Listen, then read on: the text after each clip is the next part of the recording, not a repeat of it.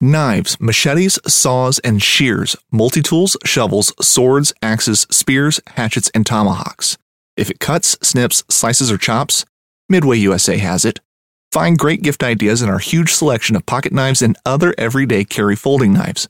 Make a statement or create a family legacy with one of our top-of-the-line hunting knives.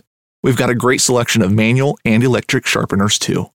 For just about everything for the outdoors, check out MidwayUSA.com. Fishing like a local isn't just about catching fish. It's about connecting with the environment and the people who call it home.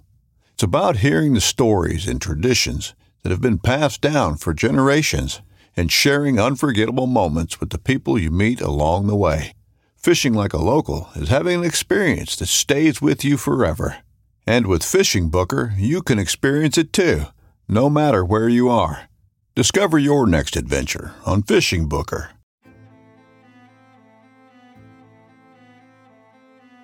So there's a reason why I started Blood Origins. And that reason is simple. Is that I wanted to convey the truth about hunting. It brings awareness to non-hunters that it's more than just killing animals. How do I start it? Brittany. My name. Does my hair look okay? It's fantastic. My name is Mike Axelrod. Start again. Yeah, I hated it too. Braxton, you said something in the car to me. You said that you were living on borrowed time.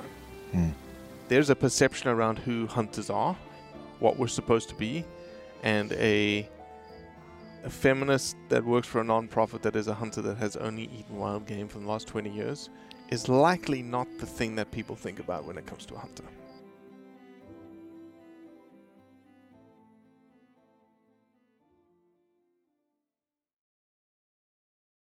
All right, Reed, I've got a question for you.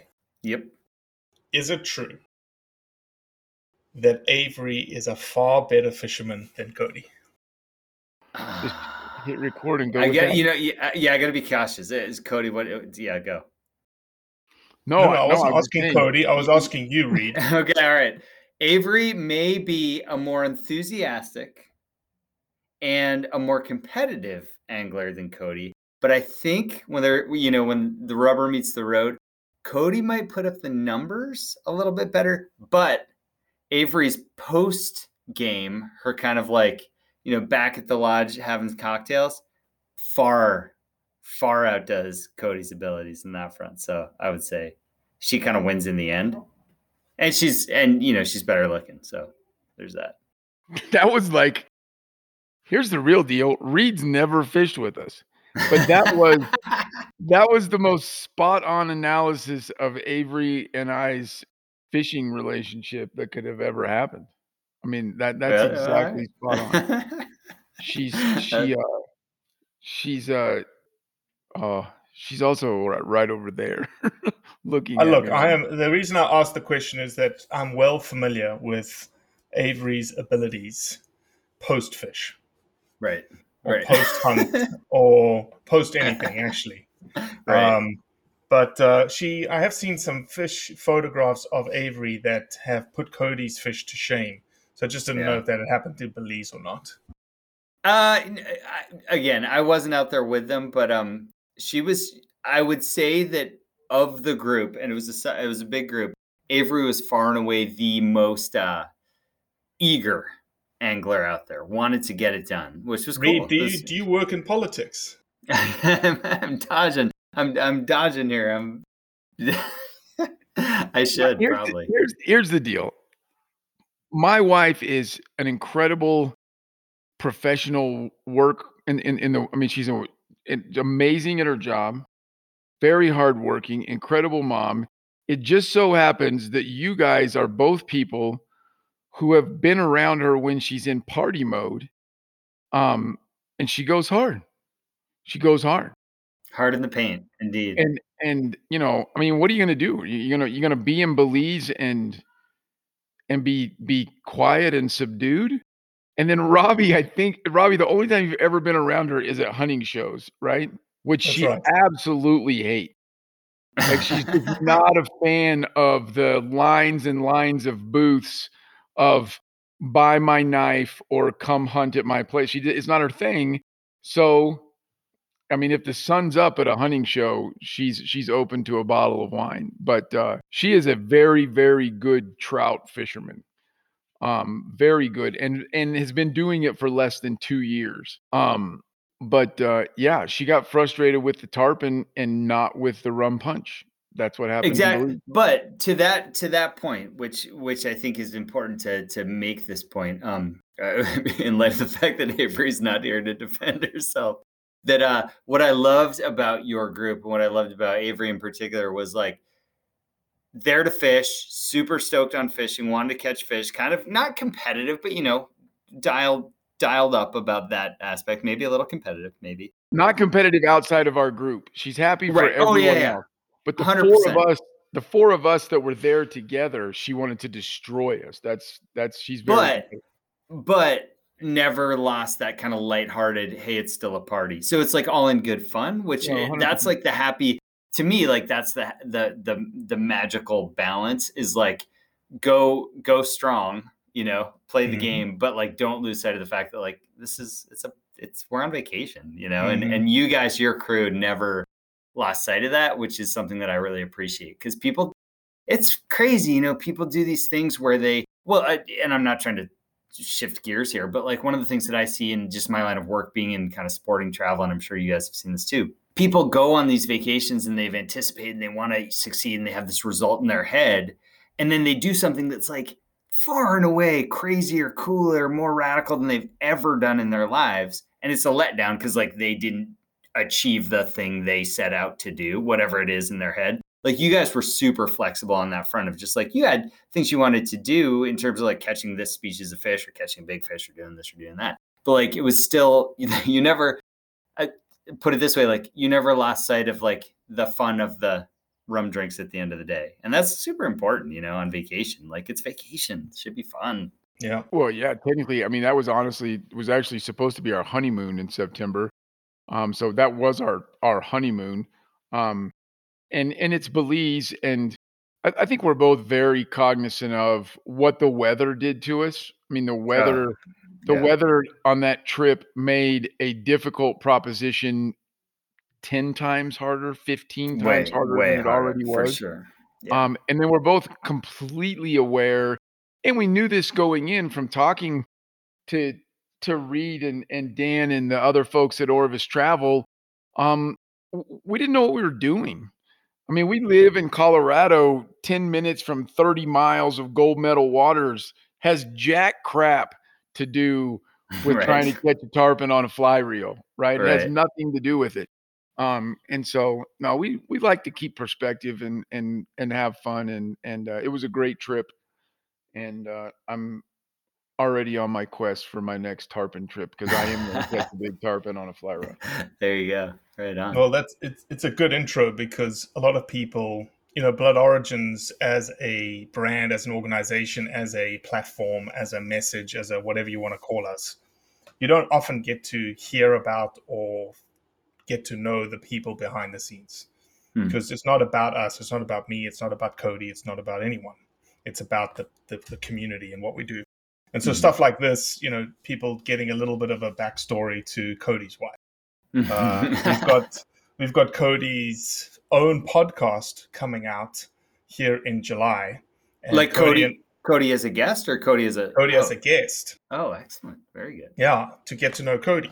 And we've got a phenomenal piece of artwork tied to Cody's podcast, which is Cody when he was 18 years old, his senior high school picture. Oh, basketball. This is basketball and a football under both arms saying, look at the size of my balls, essentially, right? He's such an asshole, Reed. I sent the picture. I sent this dorky senior I sent him like 8 hunting pictures. I sent him Africa pictures. I sent him fly fishing pictures. Right. Yeah, I sent him great trout pictures. And as a joke, like 3 minutes later, because I had done the facial recognition search for my face to see pictures of me to send to him on my phone, and I sent this goofy ass senior picture, and he published it as the cover art of my podcast. So you can't trust Robbie at all. Okay. I mean, there's nothing. Good to know. Good to know.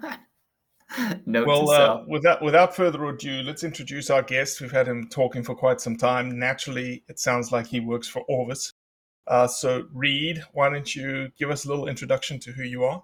Yeah, for sure. So my name is Reed Bryant. I'm the one of 3 endorsed operations managers for the Orvis company. And for those that don't know Orvis, it's a pretty cool backstory. Orvis was founded in 1856. It's the oldest catalog company in the world. So like older than LL Bean? Older than Sears Roebuck, going all the way back. So, legions of old Vermonters were wiping their bum with the Orvis catalog pages back in the day, or so we would like to maybe not think. But nonetheless, early catalog kind of adoptive company, or that was kind of how they got the word out. Fly tackle company evolved over a period of just about 100 years until its current ownership purchased it in 1965. The Perkins family, I should say, is in its 3rd generation of ownership of the Orvis company. And the brand is basically has its hand in a lot of different businesses, but at the core of the brand it's a fly fishing tackle and experience company, as well as a wing shooting product and experience company. So the ownership of the company, the Perkins family, just avid, and incredibly skilled and experienced and accomplished fly anglers, bird hunters, bird dog people, travelers, and just really passionate outdoors people, great conservationists. And so what I do in my job is I work with destinations around the world, really, where we have great wing shooting experiences that we can steer our customers to. So, it's one of those things where I'm always embarrassed to say that my job is to go identify great destinations around the world, vet those destinations, get to know them, and hopefully steer our customers to great experiences at those destinations. And like I met Cody on a fly fishing trip. I dabble a little on the fly fishing side too. Actually, prior to working at Orvis, probably had more experience on the fly fishing side, but have just had a longstanding passion for bird hunting, shotguns, that whole scene. And that's kind of what got me into the role, or focused my interest in that role. But I have one of the best jobs in the world. Pretty lucky guy. And did you grow up a bird hunter? Dad was a bird hunter? No, ironically, I didn't. But it's funny, even as I was a little kid, I grew up outside of Boston, greater Boston, and suburban town. And I had a mother that was very anti-gun. It wasn't a comfortable thing for her to have guns in the house or anything like that. My dad had hunted a little as a kid, but it was just something that, I think it's funny, like thinking about the term and concept of blood origins. Like it was something that from the earliest I can remember, I wanted to hunt birds, and I can't tell you why. Like I didn't see people doing it. It wasn't something that was modeled to me or sort of positioned as an aspirational thing to do. But it was just something I was interested in. And as I got older and had more opportunity to get to know people that did it, specifically when I was about 18, I went to college in northeastern Vermont, really rural community where hunting was a part of the culture, part of the kind of, I would say, like, fabric of the region. And got to have some mentors, some people who were kind enough to teach me, to give me access, that I had never had before. Went all in, learned about dogs, learned about birds, learned about guns. And it just was a downward spiral from there, and kind of went deep. And as I got more involved in it, over a period of time, my early career was in education, but then got to a point where I just wanted to scratch that itch, and just see what it felt like to be in the industry, to go all in, and was incredibly fortunate to get the opportunity to do so. So that's kind of what landed me here. Yeah. Awesome. Well, welcome to the Roundup. We like to, discuss different topics that have come up during the week, and we've got a good lineup this week of topics and articles, and we'll ask your opinion on some of them. Cody tends to disagree with our guests every week. Good. So, look, the reason I give Cody such crap is because he's the only one that needles me all the time. So I have to get my shots in whenever I can. Yeah, right on. A lot of people think the fact that he's a doctor, like not a real doctor. Why are you putting air quotes around doctor? And I have a PhD, Dr. Kroger. Right. Dr. Kroger. And then the accent, people are like, oh, this guy's must be smart or something. And I met him in bear camp, and he's been to the same bear camp like 14 years in a row and never got a bear. And so I make fun of him, and I got a bear the third day I ever bear hunted in my life. I'm like, this is not a complicated process. And so anyway, that's our relationship. I make fun of Robbie, and he pretends to be a doctor. That's the story Okay. of Blood Origins. Now I get it. Now I get the scene. The story of Blood landscape. Origins wrapped up. Yeah. Well, a couple of things from an admin perspective. Since this roundup will drop in July, we have a new giveaway for our supporters program. And we've got some phenomenal, like literally July is the month. It's my birthday month. We just celebrated Blood Origins' birthday on June the 28th. We've only been going for 4 years. Unbelievable, man. It feels like a lot longer, but it's amazing what we've accomplished in 4 years. I can't wait to see what we do in the next 4 years, essentially. But we've got some cool gifts. We've got gifts, giveaways, whatever you want to call them. We've got a custom piece of art by a guy called Nicholas Coleman. Cody, you haven't seen it yet, or maybe you have. I haven't seen the art, but I've seen Nicholas Coleman. He's painted a lion, a beautiful male lion, and he's going to frame it up and everything. I don't know how much the painting costs. $1,000, $1,500, probably more, but he's giving it away to us. We have the elephant kangaroo rifle sling from Teton Leather Company that someone's going to run. $550 worth of sling. And Blood Origins, these guys support us, but we don't get stuff for free. I bought myself a sling, and I bought Cody a sling. When's your birthday, Cody? Happy birthday for whenever your birthday is. Next week, because you hustle it up. Nice, I'll try to do that. $200 gift card to QU. We've got a javelina hunt. We've got a $300 gift card to Spartan Precision Bipods. We have a silverware knife. We have Crimson Talon broadheads, several discount codes. It's an amazing July. You know, the only thing that would make it better, Cody, is if we had... I'm sorry, Reed. Is if we had an Orvis fly. Orvis, I figured you were gonna say. I'll see what I can do. I'll get the wheels in motion. We'll see what we got. I don't know that I can say anything right now. I'll get myself in trouble, but I'll see what we can do. No, that's fine. No, I didn't mean to back you into a corner, but maybe I did. Hey, really quickly, Robbie, the first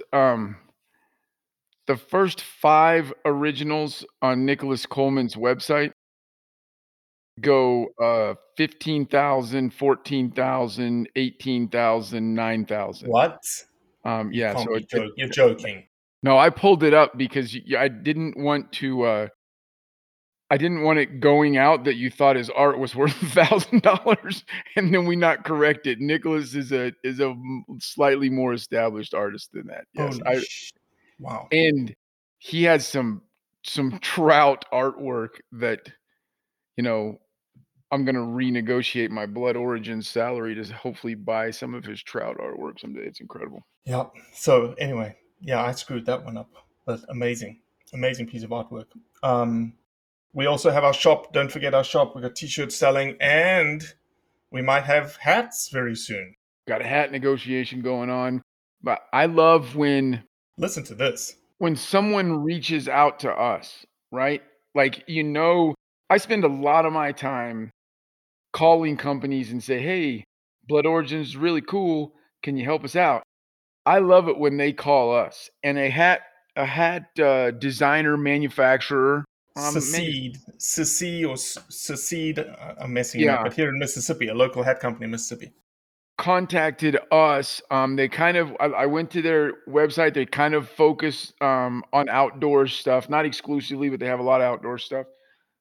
It just makes me excited when someone contacts us and says, hey, we'd love to help you guys with hats and work with you because we know you're a nonprofit, right? It wasn't a sales call. It was a we want to help you call.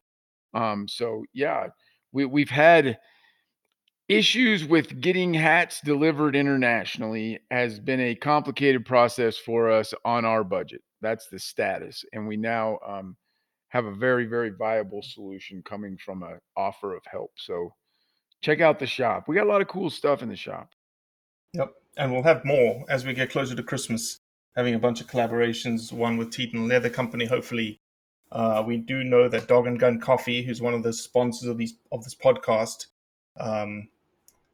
did I tell you this, Cody? Dog and Gun Coffee, I spoke with them because I've heard a couple of bits of feedback here in the States. Like, man, do they make a darker roast? Because they have this darkest roast called Sambar. So they name their coffees after after different animals. Chamois, Chamois is their lightest roast. Then they have Red Stag, their medium roast, and then they have Sambar, which is their darkest roast. But it's not really dark in American standards. And the guy was like, "You guys like it burnt?" And I said, "Pretty much." I said, "We need to figure out a coffee collaboration with you, Dog and Gun, and we'll call it Black Death." Nice. And Black Death, I don't know if you've been to Africa, Reed, but Black Death is what you call buffalo, Cape Buffalo. Oh, okay. And so you could use the buffalo logo and even make it an Australian buffalo and call it Black Death. Right. That's great. Anyway, so yeah, I've got lots of things on the horizon. We're very, very excited. We just announced Success Untold today, our next conservation project, a documentary about success that has never been told around hunting in South Africa.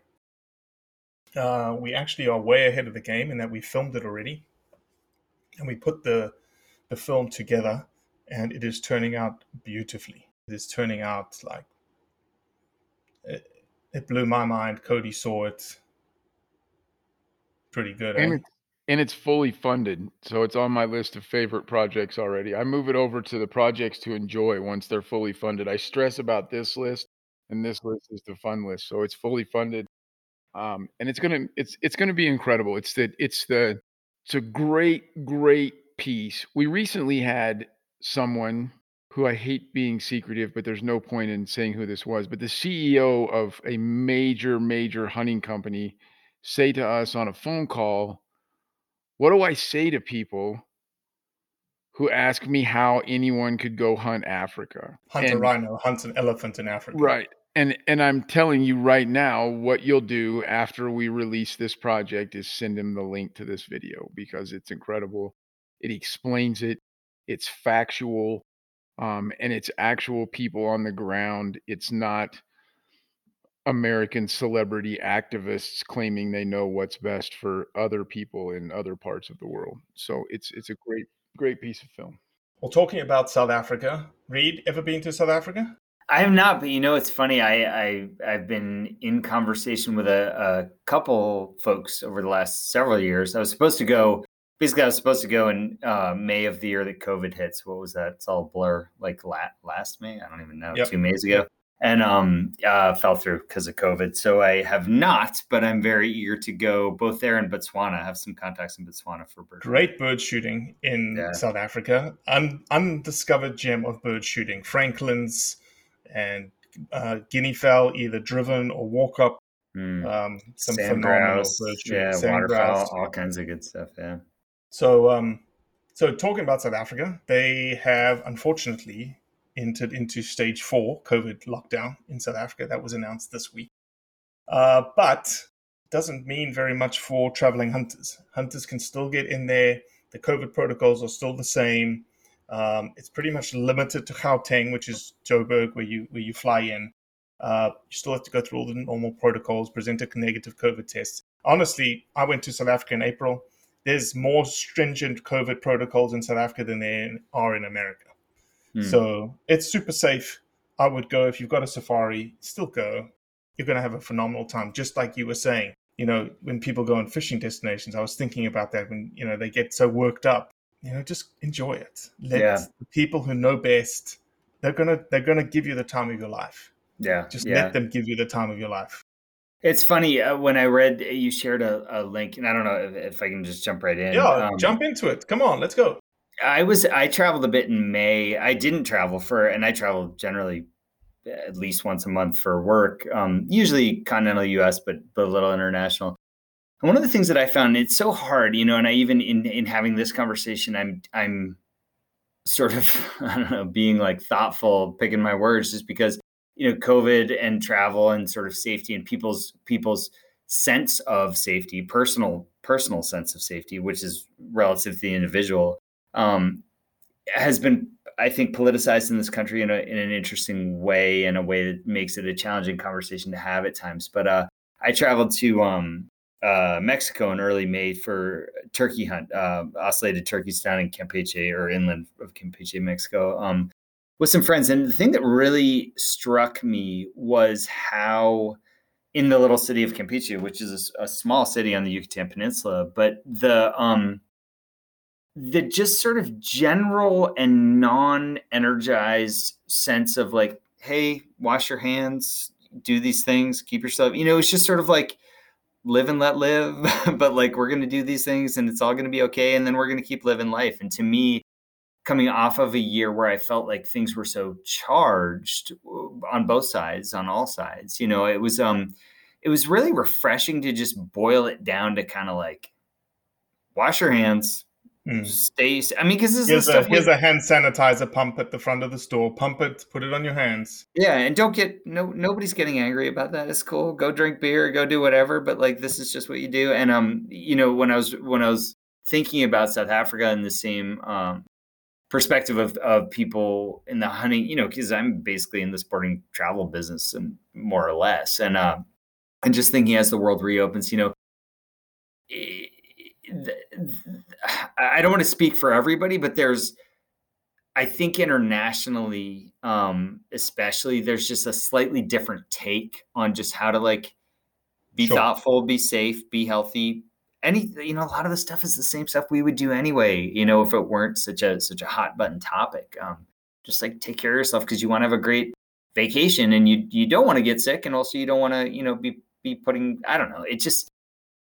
It's been a tricky year around public health, to say the least. For sure. Well, go to South Africa, even though the COVID is ramped up there. It's still safe, as Reed just said. Be smart, enjoy yourself. Reed, I know there's a couple of others. We've got quite a few other articles on the docket. As the guest, why don't you pick the next one? Oh shoot! I gotta pull up my pull up my links here. There was the I was interested in the one about the Tasmanian devil reintroduction.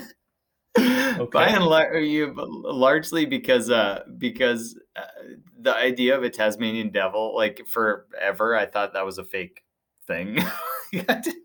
The Tasmanian devil? Yeah, it's like a tattoo. The kid gets in high school, right? Like it was a cartoon when I was a kid. It was a Warner Brothers cartoon, like came on after Bugs Bunny. We got it in South Africa. Oh, you guys had? Oh, I think I almost made a South African joke there, but I didn't want to insult any other South Africans other than you, so I didn't do it. But I think a lot of us in the United States, like, somewhere when we started watching nature documentaries in our 20s or something, we're like, holy shit, that's a real animal. I don't think we knew. I think we thought it was a cartoon character for the longest time. I put that on the list. Oh, 100%. I put that on the list, and not in any super serious way for us to deal with for a long time. It kind of, to me, was a predator control topic there the whole the argument when people come back to us and say, if you just let nature do its thing, it will even out. Not really. Not really. It won't. There's no more penguins on that island because the Tasmanian devils went crazy. To me, it was a predator controlled argument, basically. So the article's title, just for everyone's edification, is "Reintroduction of Tasmanian Devils to Australian Island Wipes Out Entire Population of Little Penguins." And the subtitle is, "It's very clear that the devils have had a catastrophic ecological impact." What's cuter than a little penguin, too? That's got to be a grim thing to watch. But oh my gosh, it would have been a bloodbath, I'm sure. And the thing that leapt out to me about that one is I had a conversation with a fellow, good friend of mine, a guy named Tim Linehan, who's an outfitter up in northwest Montana in the Yak Valley, who does bird hunts, trout fishes, does predator hunts, does whitetail hunts, does elk hunts. It really just one of the last great, or not last, but one of those great, well-rounded outdoorsmen that has guided it all, done it all in a really wild part of North America. And I remember talking to him because my gut react, and I'll just be candid, like, I'm not a predator hunter. Like, it's just not something that speaks to me. I don't know why. It's just like not my thing for whatever reason. And we were talking about wolf hunting and his perspective, and this was really eye-opening. This is a really thoughtful guy who's been out there, boots on the ground for years and years and years. I mean, probably 200 some odd, 250 more, 300 days a year guiding. And his whole perspective was like, you can't, the rationale or the thought process of like let it just balance itself out naturally. We Unfortunately, it would be a beautiful thing if we could do that. It would be a beautiful thing if there was an ecosystem which was so outside of the impacts of humanity that was possible. But it isn't. Everything's managed. Everything is out of its natural balance or in its natural balance, which includes humans. And I thought this was such an interesting perspective. Is like, oh, so now there's a responsibility not just to walk away and sort of throw up our hands and say like, you guys figure it out. It's like, would you, in like a playground fight, if you're the teacher, would you just like put up your hands and be like, whoever's left of the fifth graders at the end of this is probably the good ones, like you wouldn't do that. You can't do that. And because we're creating a structure within which management, our impacts, environmental impacts, all this, it's just not a natural system anymore, or it is a natural system that includes in the equation the variable of humans. And I think that, this is a great example of that. And it just happened to revolve around Tasmanian devils, which I thought forever were just a cartoon. So here you go. Well, that's exactly the conversation I was hoping for when I put it on there. Small jokes about Tasmanian devils as cartoon characters, and then a valid predator management conversation to happen, which I love the premise that you gave those two options there, Reed, of, it's not it's either A, not natural anymore because there's 8 billion humans on the earth. But I more so like it is still a natural habitat that 8 billion humans are a part of. And that makes it different than when there was 50 million humans on the earth. It's a different world.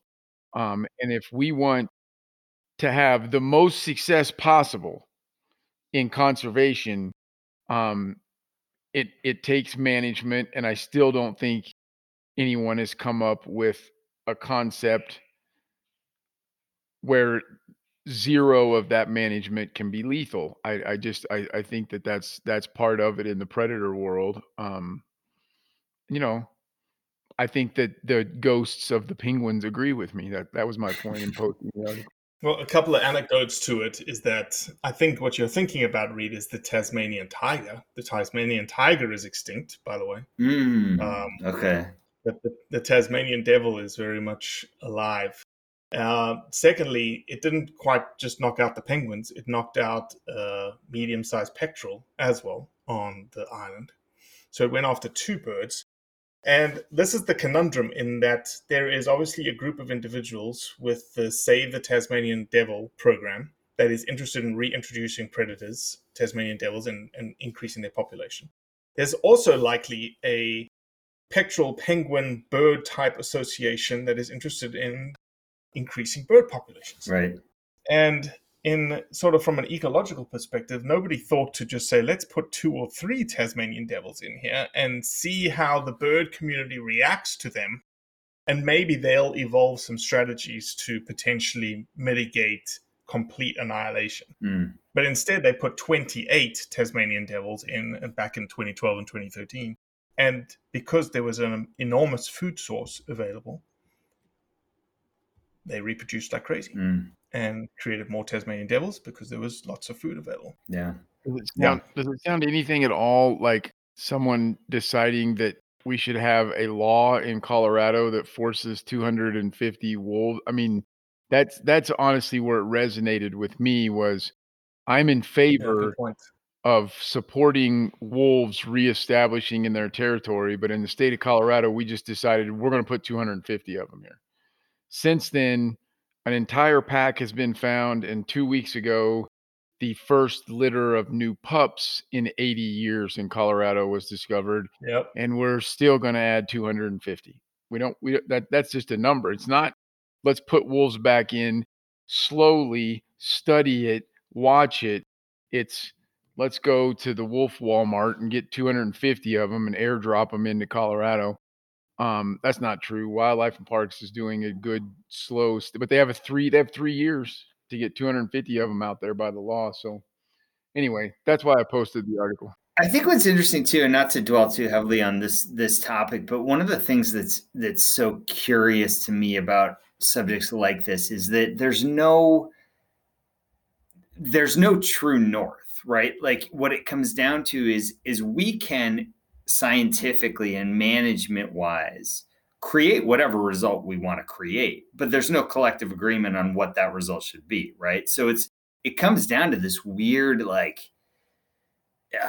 it's almost, I don't want to say political because it's not really political, but it's more like how do you create a collective like majority rule, like let's all vote that this is how we go. And in fact, that is what happens a lot of the time, but it's usually based less on the science and the, sort of the long-term repercussions of our actions and what's the trickle down. When we do this, who else is impacted? What other species? What other environmental impacts occur? I'm getting too deep in the weeds and I apologize, but it's just like, it's interesting to me that like we can get whatever result by and large we want to get.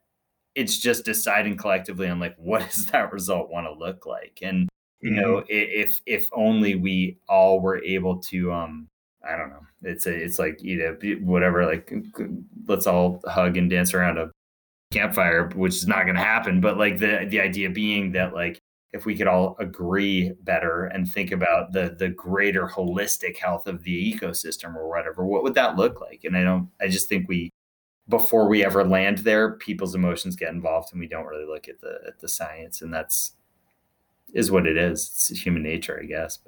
And unfortunately, not to get very political, but special interest groups, not meant with zero negative connotation. Like for instance, a Save the Tasmanian special interest group, Tasmanian Devil, did their job very well, right? They reestablished a really healthy population.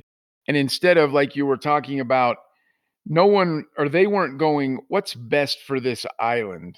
They were just going, we want more devils. Yeah. And again, I'm not knocking them. It's cool that they're trying to reestablish those things. But I liked what you said about what we've got to focus on is what's the best for everything. What's the best for the ecosystem, and those species specific groups. Sometimes, not always. I mean, Ducks Unlimited has done incredible things for fish and bugs and shorebirds too. I don't think they're a duck only organization, but what's best for the ecosystem?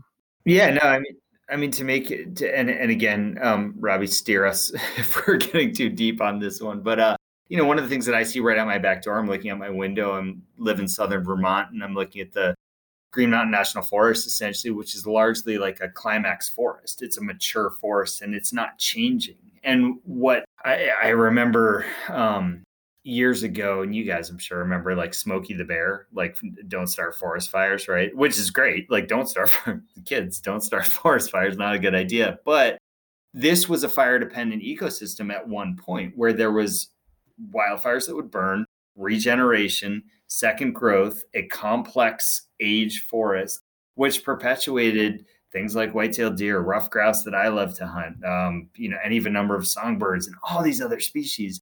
And we got to a place where like fires are bad, fires are scary. And indeed that's true in a populated environment.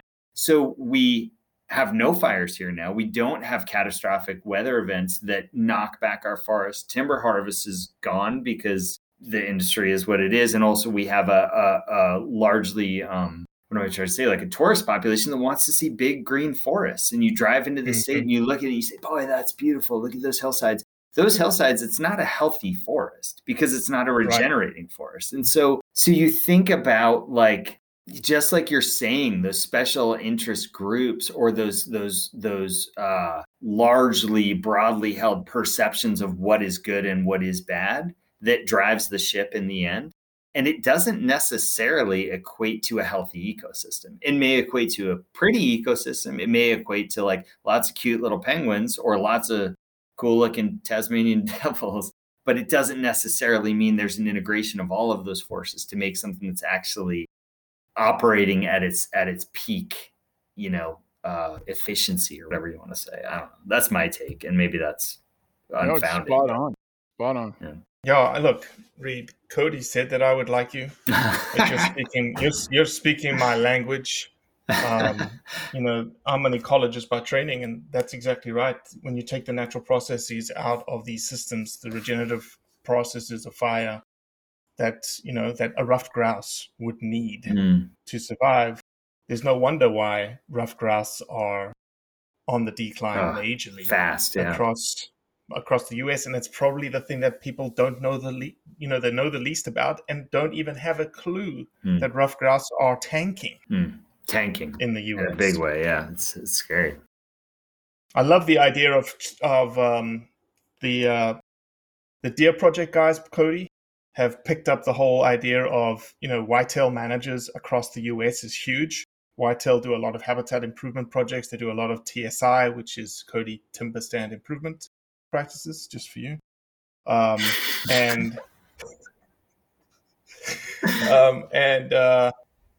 They were tying those two things together. So can whitetail deer people become ruffed grouse people? Can they sort of work together in the ruffed grouse world? And oddly enough, and we've been talking to Ruffed Grouse Society a lot about this, oddly enough, so too, if you have a regenerating, and again, I'm being somewhat myopic in looking at the by and large, like that Northeast forest ecosystem, but if you have a regenerating forest, not only are you going to have those game species that we're excited to go out there and shoot, which is going to be unpalatable to a lot of people, but you're going to, for the birders, the bird watchers, there's going to be wildly more diversity of songbirds and small mammals, all of this. It's just, it's all interrelated. And I think that that's where the polarization happens, is you get in your camp of like, no, your special interest, to Cody's point, is ruffed grouse and killing them, or whitetail deer and killing them. And I don't know if the hunting industry's done a great job kind of crossing the aisle. I think there's been times when we haven't. But at the same time, I don't know that the other has done a great job.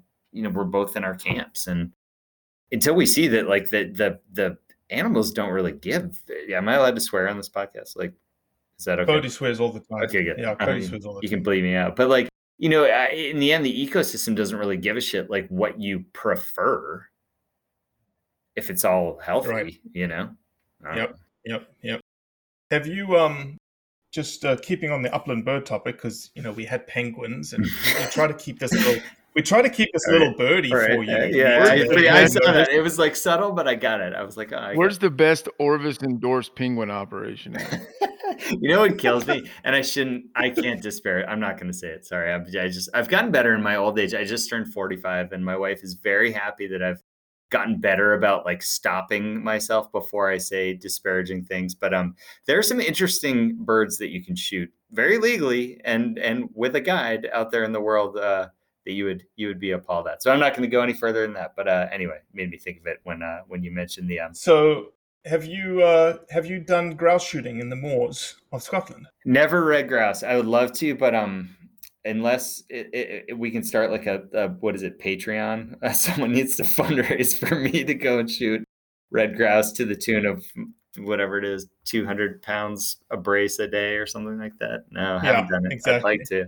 I'd certainly like to. Well, you are lucky in that you will be able to still do it in the future, because the UK MPs decided that science is going to win out. And it was quite an amazing debate. If you want to watch it, everyone just Google grouse shooting debate on YouTube. You can get it. It's an hour-and-a-half debate, and you can listen to every single. It's a fascinating. It's almost a fascinating situation, because we don't have it here in the US. It's a parliament. You have 11 MPs around a table, and they essentially debate. And they're very cordial in how they address each other. There's no like yelling or screaming or whatnot, but you're allowed to go back and forth. And these guys had been prepped by the shooting organizations, the upland bird organizations in the UK, and these guys had their facts. Even though they didn't like it, some of them said they don't like hunting, they don't like shooting. it's undeniable, the environmental, economic, and societal benefits. Mm. It was incredible. And there was, the typical anti side, the special interest groups that just got absolutely murdered, essentially. Their argument got destroyed.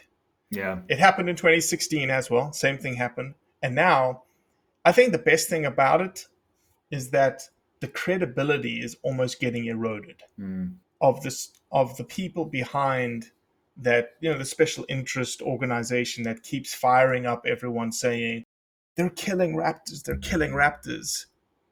Yet they presented data that said hen harrier populations have never been higher on moors that allow grouse shooting. So it's almost like, what are you selling us now? You're selling us, Cody, you had something to say. You were getting fired No, up. that's it. I love the facts. I mean, I think we have to just start looking at these people and going, okay, if you don't want grouse hunters to be the ones to take care of these places, you do it. You take care of these places, because you're using emotion and lies to counter the facts that because of these people, just like I said before with Ducks Unlimited or whitetail hunters or the entire hunting industry in Africa,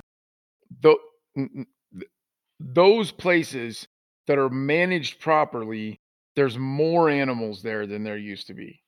And there's more non-game species there, and the ecosystem is healthier. And there's no one that does more. And I think that, not that I'm going to go spend an hour and a half watching a bunch of MPs debate this.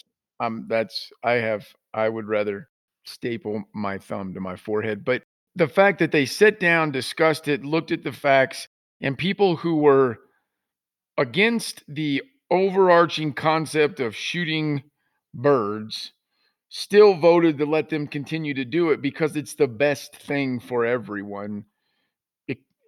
Granted, except that bird that catches the shotgun shells, not the best thing for him. But that bird will go away if that hunting goes away. That bird's species will go away. So I love the facts. I love being on the side of the facts. It sucks sometimes that we are on the side that counters the initial emotional reaction a lot of times. And that can get difficult, but I love being on the side of the facts.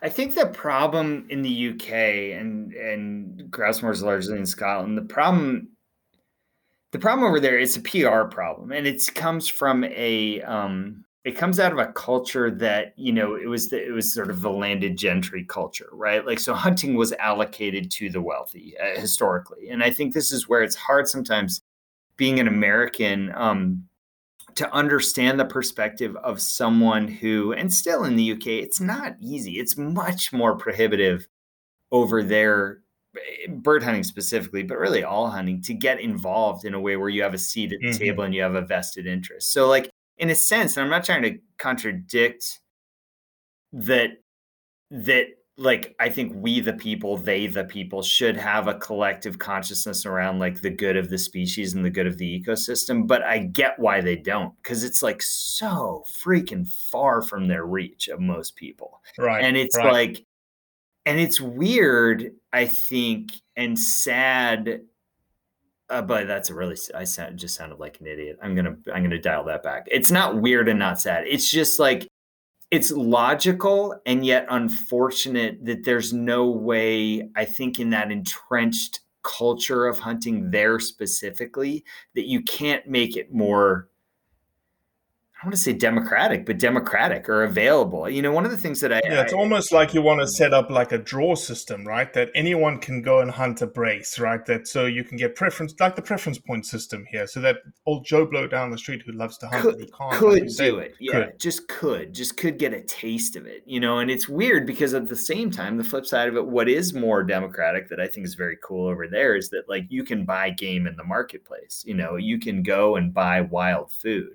And so there is this, like, access, but lack of access of the gathering part. And like I was saying, red grouse are that's the top of the heap. that you don't get. Like, that's the rarefied air, and that's the most elite wing shooters in the world are able to shoot red grouse. And like, so, I mean, I wonder, again, we always goes back to emotion and like where people, what's driving their decision making. And I wonder if it's not something that's just sort of like haves and have nots, like, screw you guys, like, we're going to just kind of take this thing away from you because like we don't have access to it, and it becomes more of a social issue almost than an environmental issue, which is so backwards in the mind of someone who's got an environmental bent. But I don't know. It all comes down to the decisions people make. Because like we said in the beginning, it's people making these decisions about what the resource does and how it gets managed. And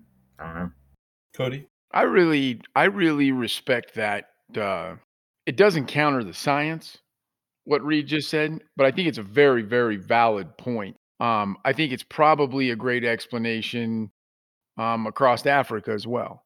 That it makes it much more appetizing to attack when, I mean, I was very fortunate to be given an incredibly discounted 9 days in Africa, but that's an expensive proposition as well. I mean, it's not something that everyone can do on a regular basis, and some people are save up for a once in a lifetime trip to do a thing like that.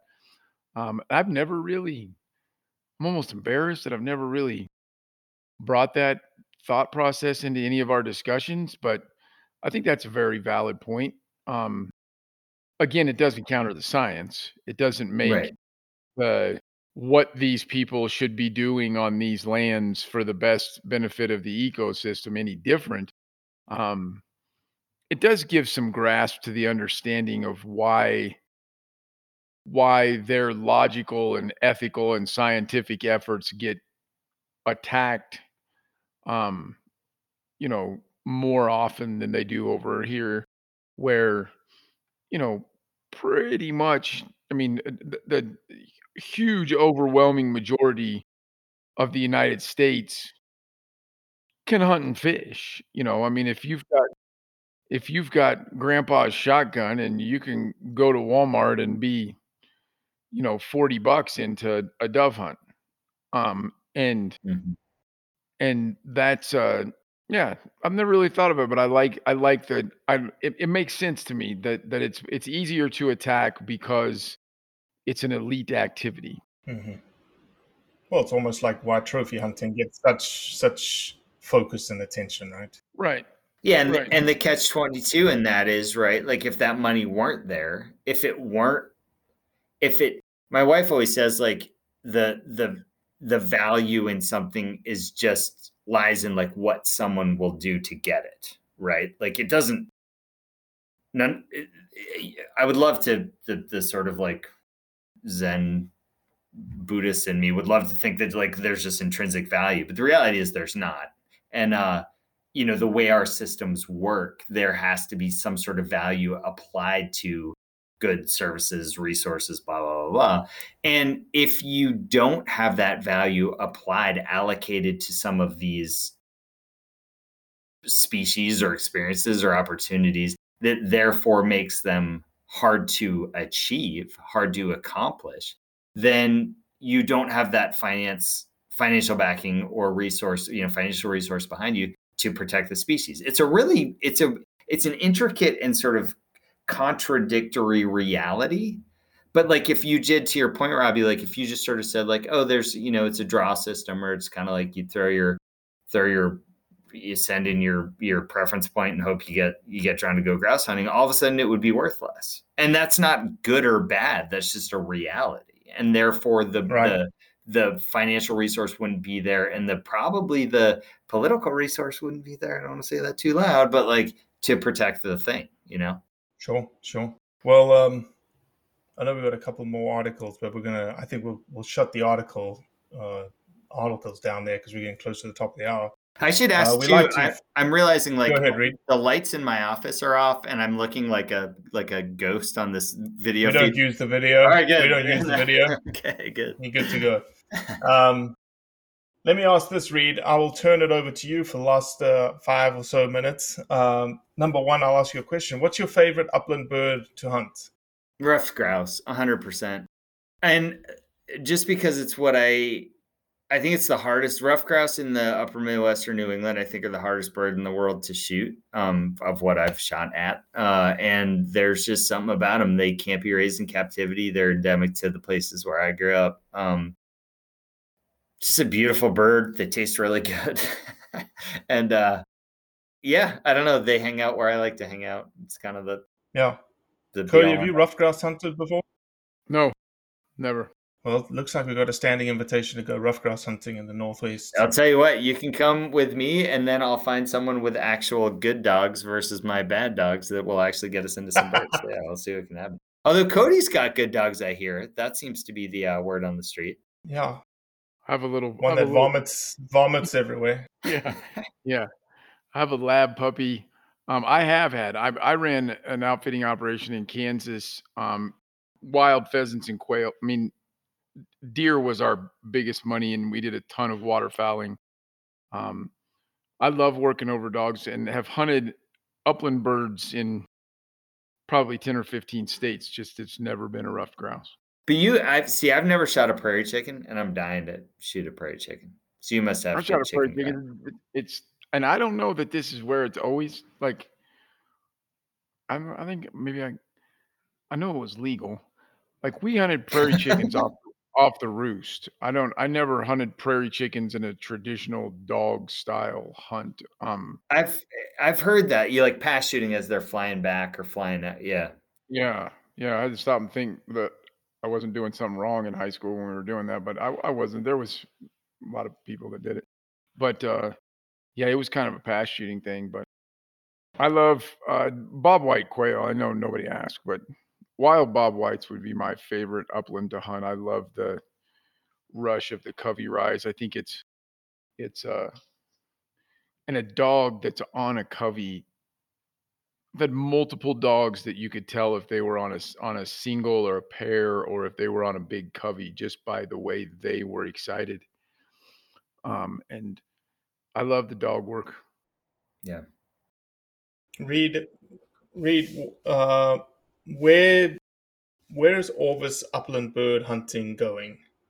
If you had your druthers, if I had my druthers, where would Orvis upland bird hunting go? Yeah, boy, what an incredible question about which I spend too much energy around. Which, the hunting. There's a lot of variables at the company in that, like, we silo things, right? So we have hunt product. I oversee the guns department. We sell guns. There's hunting travel. I'm involved with that. But those are all seen as like separate businesses. And what I think I had a conversation today internally where what we forget is that like the customer doesn't see it as individual businesses. The customer sees it all as like related.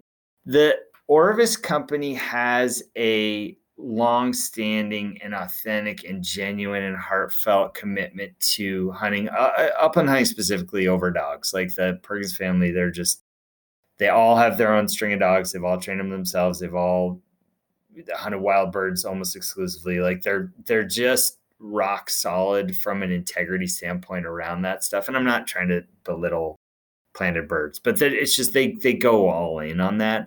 And I don't think anyone knows. Like I don't think anyone knows that. And I think that you look at the company that has had a reputation for being elite, exclusive, expensive, kind of buttoned up. When I first met Simon Perkins, who's the youngest generation of the Orvis company ownership, is now the president. We went. I do some freelance writing, and I was on kind of a writing gig with the photographer I work with, and he was doing a bunch of shooting for Orvis, and we wound up down here in Southern Vermont. And he was like, "You got to meet these guys. You're gonna like these guys." And I was kind of like, "Yeah, they seem like out of my sort of realm. Like they're jet setting here, there, and everywhere, doing all this cool stuff, shooting driven grouse, I just assumed that was who they were." Sure. And I showed up at this cover in Southern Vermont, and Simon was there like lacing up his boots on the back of his truck, his own dog's kind of in he's like driving an old that first generation Tundra, like Toyota Tundra, and ratty old pair of chaps on. And I don't think we went out and we walked around for a whole morning, beautiful cover. And I think we moved one bird. It was a woodcock, and I don't think he ever shot. And I was like, I get this guy, like, cause this is sort of me. Like, he's done all this other stuff, but he still has enough passion for this that he'll go out and slog around in his backyard and like not shoot birds and like let me take the one shot we see all day, just because it's like it's good. It's all good. Do you think maybe I'm misrepresenting what you're saying, but I don't think I am. Do you think that people actually know the heart of the people that run Orvis? No, and I don't think they know the heart of the I think the biggest challenge we face, and I don't know if you guys would agree, and in fact, Cody, you and I had a conversation about this, or we were sort of at a table that was having a conversation about this at when we were in Belize, that there's a perception in the hunting industry that what sells product, and I don't necessarily think this is wrong, what sells product is the like extreme example with the extreme end result, whether it's an incredible picture of a hunting birds in South America, or shooting the zillion doves in Argentina, or going to some extreme place and doing something that's like on the outer fringes of what the average person can do. And I think what Orvis is struggling with and hasn't figured out the equation on is like, that's cool and that grabs people's eyes, and that is aspirational. Like, we all want to do that. We all want to shoot a stone sheep with a bow, or we all want to do whatever we want to do, that we want to go to those outer fringes of what's possible. But what we can't lose sight of is what's accessible to most people. And I think I told you this, Cody, when we were in Belize. Like, when I was growing up fly fishing, I lived in Greater Boston, and like I would go to this local park where there was like dog shit on the ground and catch sunfish. And like, I thought it was the coolest thing ever. And if anyone had put that up against a picture in the Orvis catalog, I would have been like, oh, like, I'm lame. And so I think we struggle to tell the story in a beautiful way of, look at Simon Perkins, who just has earned credibility. He's been there, he's done that, and he's as rock solid as they come.